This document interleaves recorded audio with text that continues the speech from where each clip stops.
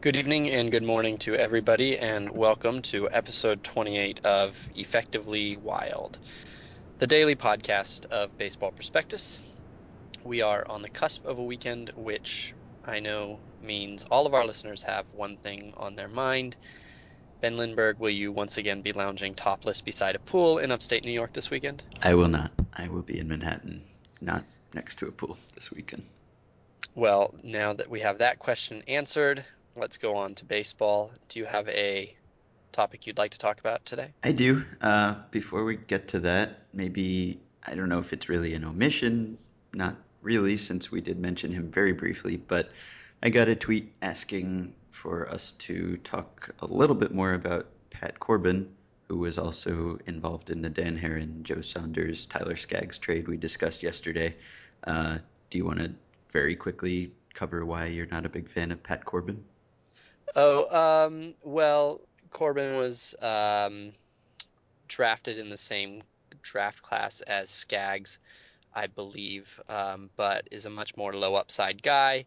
He is also left-handed. He, at the time of the trade, had very good numbers in A ball, but was widely seen as a kind of pitchability guy who maybe would struggle as he moved up. He has not struggled as he has moved up, and he is now in the majors and has actually had a pretty good, I believe, third stint in the majors. But this might just be a case of it being hard to change one's mind after one has made his mind. I'm sure Patrick Corbin has a much brighter future in this game than I do.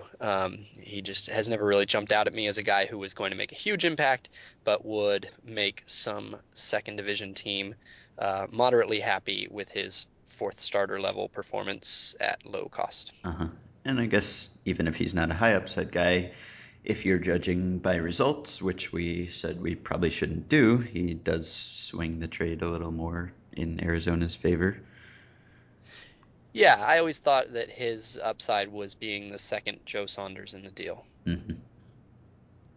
Anyway, Okay. Uh, my by the way, I have omitted my name. I'm Sam Miller, just in case anybody has just found us by accident and you're Ben Lindbergh. yes. Uh, so let's go.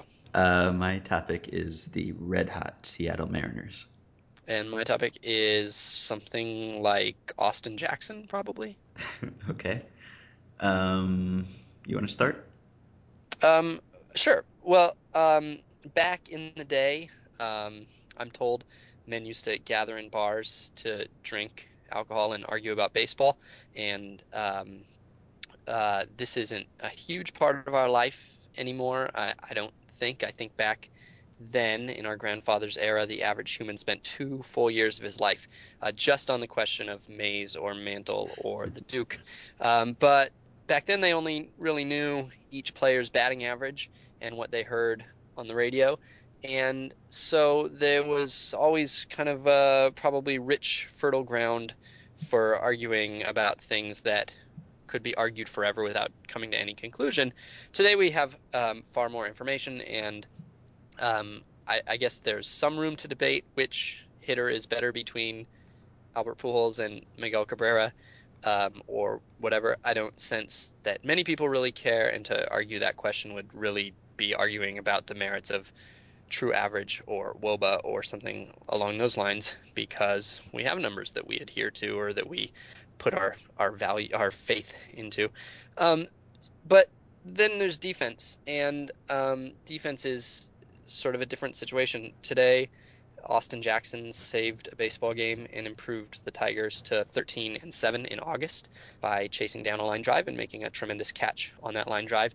And I think everybody knows that Jackson is an excellent defender and also that Peter Borges is an excellent defender and that Franklin Gutierrez is and probably that Carlos Gomez and Chris Young and Drew Stubbs are. Um, but I don't really hear people arguing about this, which maybe they just don't care about center fielders. But I wonder if it's because there are lots of statistics out there, so we can't just say anything we want anymore in a bar out of ignorance, but they aren't really great statistics, so we can't really conclude a point and feel like we won the argument.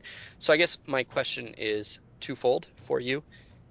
Is Austin Jackson better than Peter Borges? And have we lost the capacity to argue passionately without evidence like our drunken grandfathers did? Well, my answer to the first question is I have no idea, which I guess kind of has something to do with the second question, in that I mean, I guess we have lost the capacity to do that. Speaking of you and I don't know whether you and I ever had the capacity to do that. Um, I think in the past, as you've said, we had different statistics available and probably less accurate and less comprehensive statistics available. And that didn't stop people from discussing things as if those statistics gave us just as much information or just as much ability to make those decisions, I think. And I mean, there are many people, most people, in fact, who have no awareness of the statistics that you and I would use to discuss players now, and would still be arguing using the statistics that people would have argued Mays, Mantle, and Snyder 60 years ago. Um, I think defensive stats are not to the point where I would feel too comfortable arguing about it, certainly from season to season, um, because there's so much. I mean, in addition to just the variability and the fact that you need 3 seasons or so to give you anywhere close to as much confidence in a defensive stat as you would in maybe in the equivalent offensive stat. There's positioning and all those sort of intangible things that at the moment are intangible and don't necessarily have to be intangible, but maybe are not completely being accurately covered by the statistics we have now. So I think with defense, you can cite certain numbers, but I think ultimately you have to fall back on the eye test often. And the eye test is something that people very rarely agree on, it seems.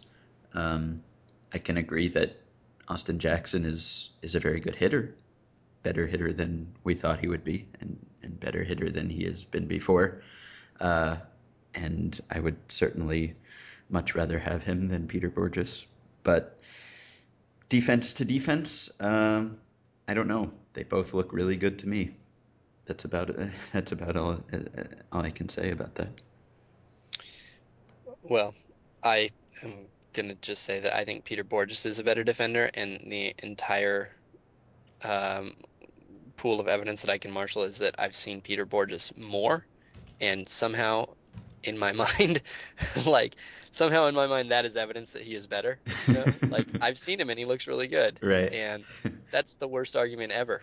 Well, I mean, you can be more confident that he's good, I guess, if you just see an occasional Austin Jackson highlight of him making an incredible catch like he did last night. Maybe you don't know if he always looks that good, whereas you know how Borges looks always.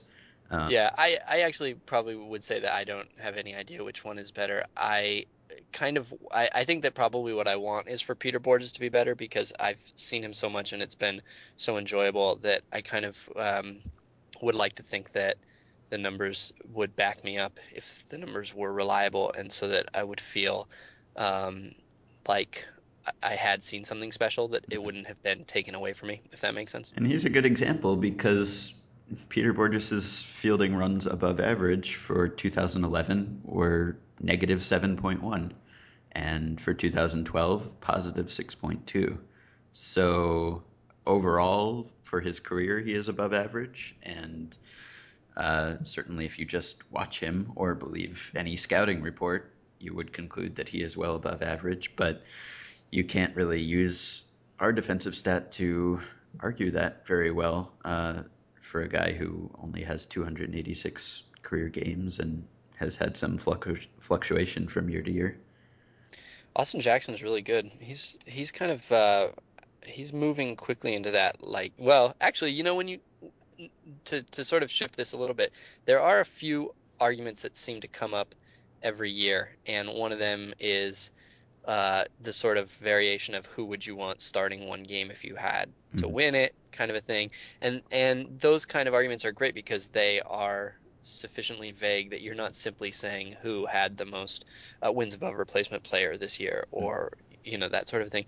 And another one is who's the most exciting player in baseball. And Austin Jackson is not the most exciting player in baseball, but um, as far as that kind of category goes, he is really friggin' exciting. Yeah, he is. He's just a high BABIP guy, and I think we've reached the point where in his rookie year he was a really, really, really high BABIP guy, and everyone expected him to regress, and he did. But now his BABIP again is as high as it was in his rookie year, and he was always that kind of guy in the minor leagues too. Um, Clearly, he is just a guy who has some ability to get a lot of hits when he puts balls in play because he's really fast for one thing, and people who put the ball in play and are fast and get a lot of hits on balls in play and play really good defense are very exciting. Let's talk about your thing. Okay, so the Mariners were off last night, but they are currently on an 8 game winning streak. Um, they had another long winning streak shortly before that. So they've won something like 14 out of their last 15 home games and 10 out of 11. Uh, they are one of the hottest teams in baseball, certainly.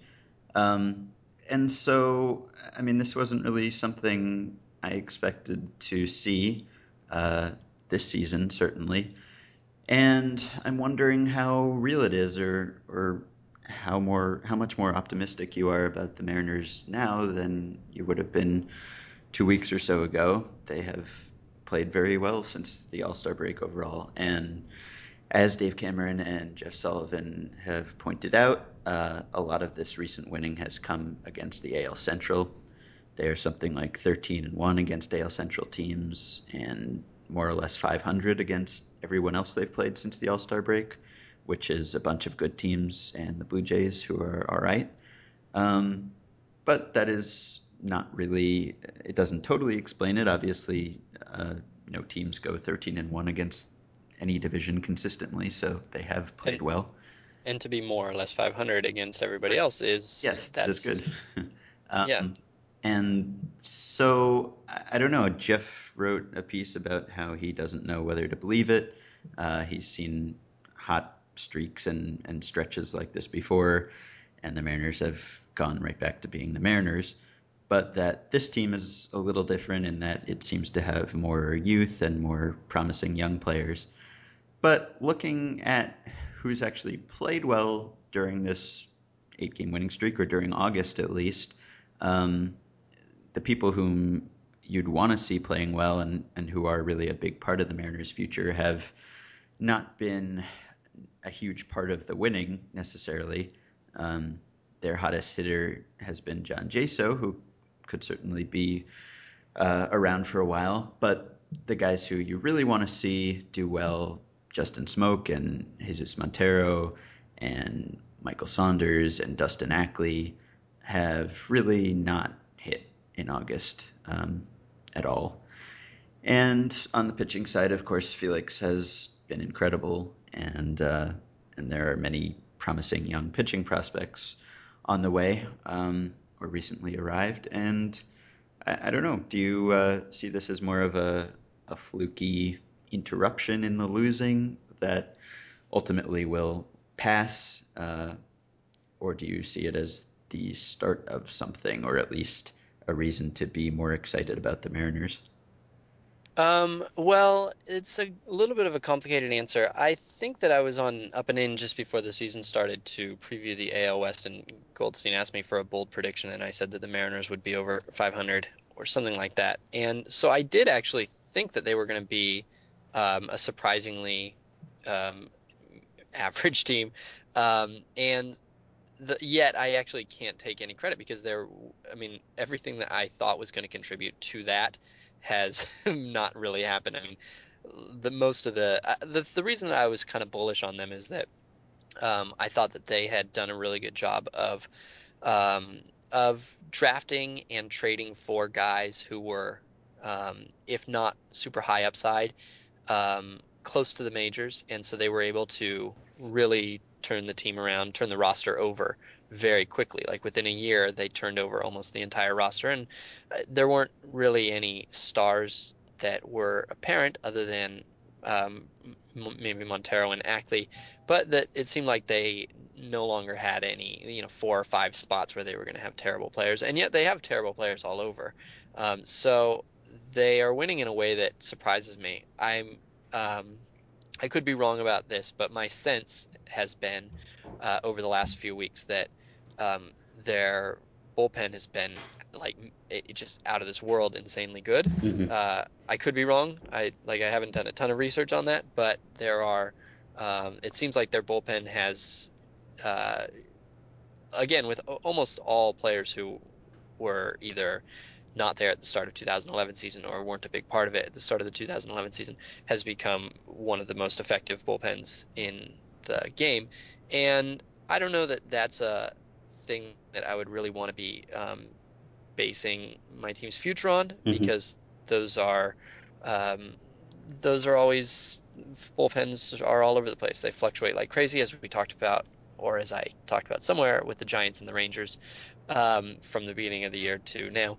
Um, so I do think though that the Mariners have, and the other thing is that I thought that they were going to promote maybe some of their pitching prospects a little bit more aggressively, Hmm. and I was envisioning a rotation that was Felix and 4 23-year-olds, and of course they really haven't promoted uh, aggressively this year because this year hasn't really mattered, and I think because Holtzman has been a little bit um, uninspiring after his last promotion. Um, Again, if I'm not mistaken. Um, so anyway, the point is that I think the Mariners have a nice little future. It's not a super high upside future. It's hard to imagine this team getting to 95 wins anytime soon without a bunch of things breaking. And I think you could probably argue that, as you were alluding to, this season has actually um, been a sort of a step back for those fantasies because Montero and Ackley are certainly a big part of any fantasy for the future, and neither one of them has taken a huge step forward, or Hmm. really any step forward, or any step parallel, or any small step back. Yes. Well, it's nice to see people excited about the Mariners for a change, and not just for one great Felix start, but for actually a stretch of playing well. And people have actually started talking about the Mariners' playoff odds, which is amusing. Um, Because it's like what? It's like zero point 0.2, right? it is, but Yeah, okay. it is something. It It is is not something. non-existent. It was 0 for a while. Yeah, and people It's are always fun when something comes back from the dead. yes, and people are comparing them to the 1995 team that had similar odds, or at least were a similar position in the division at this time that year, but were not behind nearly as many teams and were just a better team to begin with. So it's probably sort of a silly comparison, uh, but it's fun and it's nice that Mariners fans are getting to see the Mariners do some good things. I think everybody roots for the Mariners at this point, right? There's sort of I think a blogger backlash. There's some people who like Oh, that's the true. Mariners blogs and root for the Mariners, and then there's some people who kind of are oversaturated with Mariners content and I think root against them for that reason. Well, let's wrap it up, Ben. We have 72 hours to ourselves, so I'll see you back here late Sunday night, and hope everybody has a great weekend.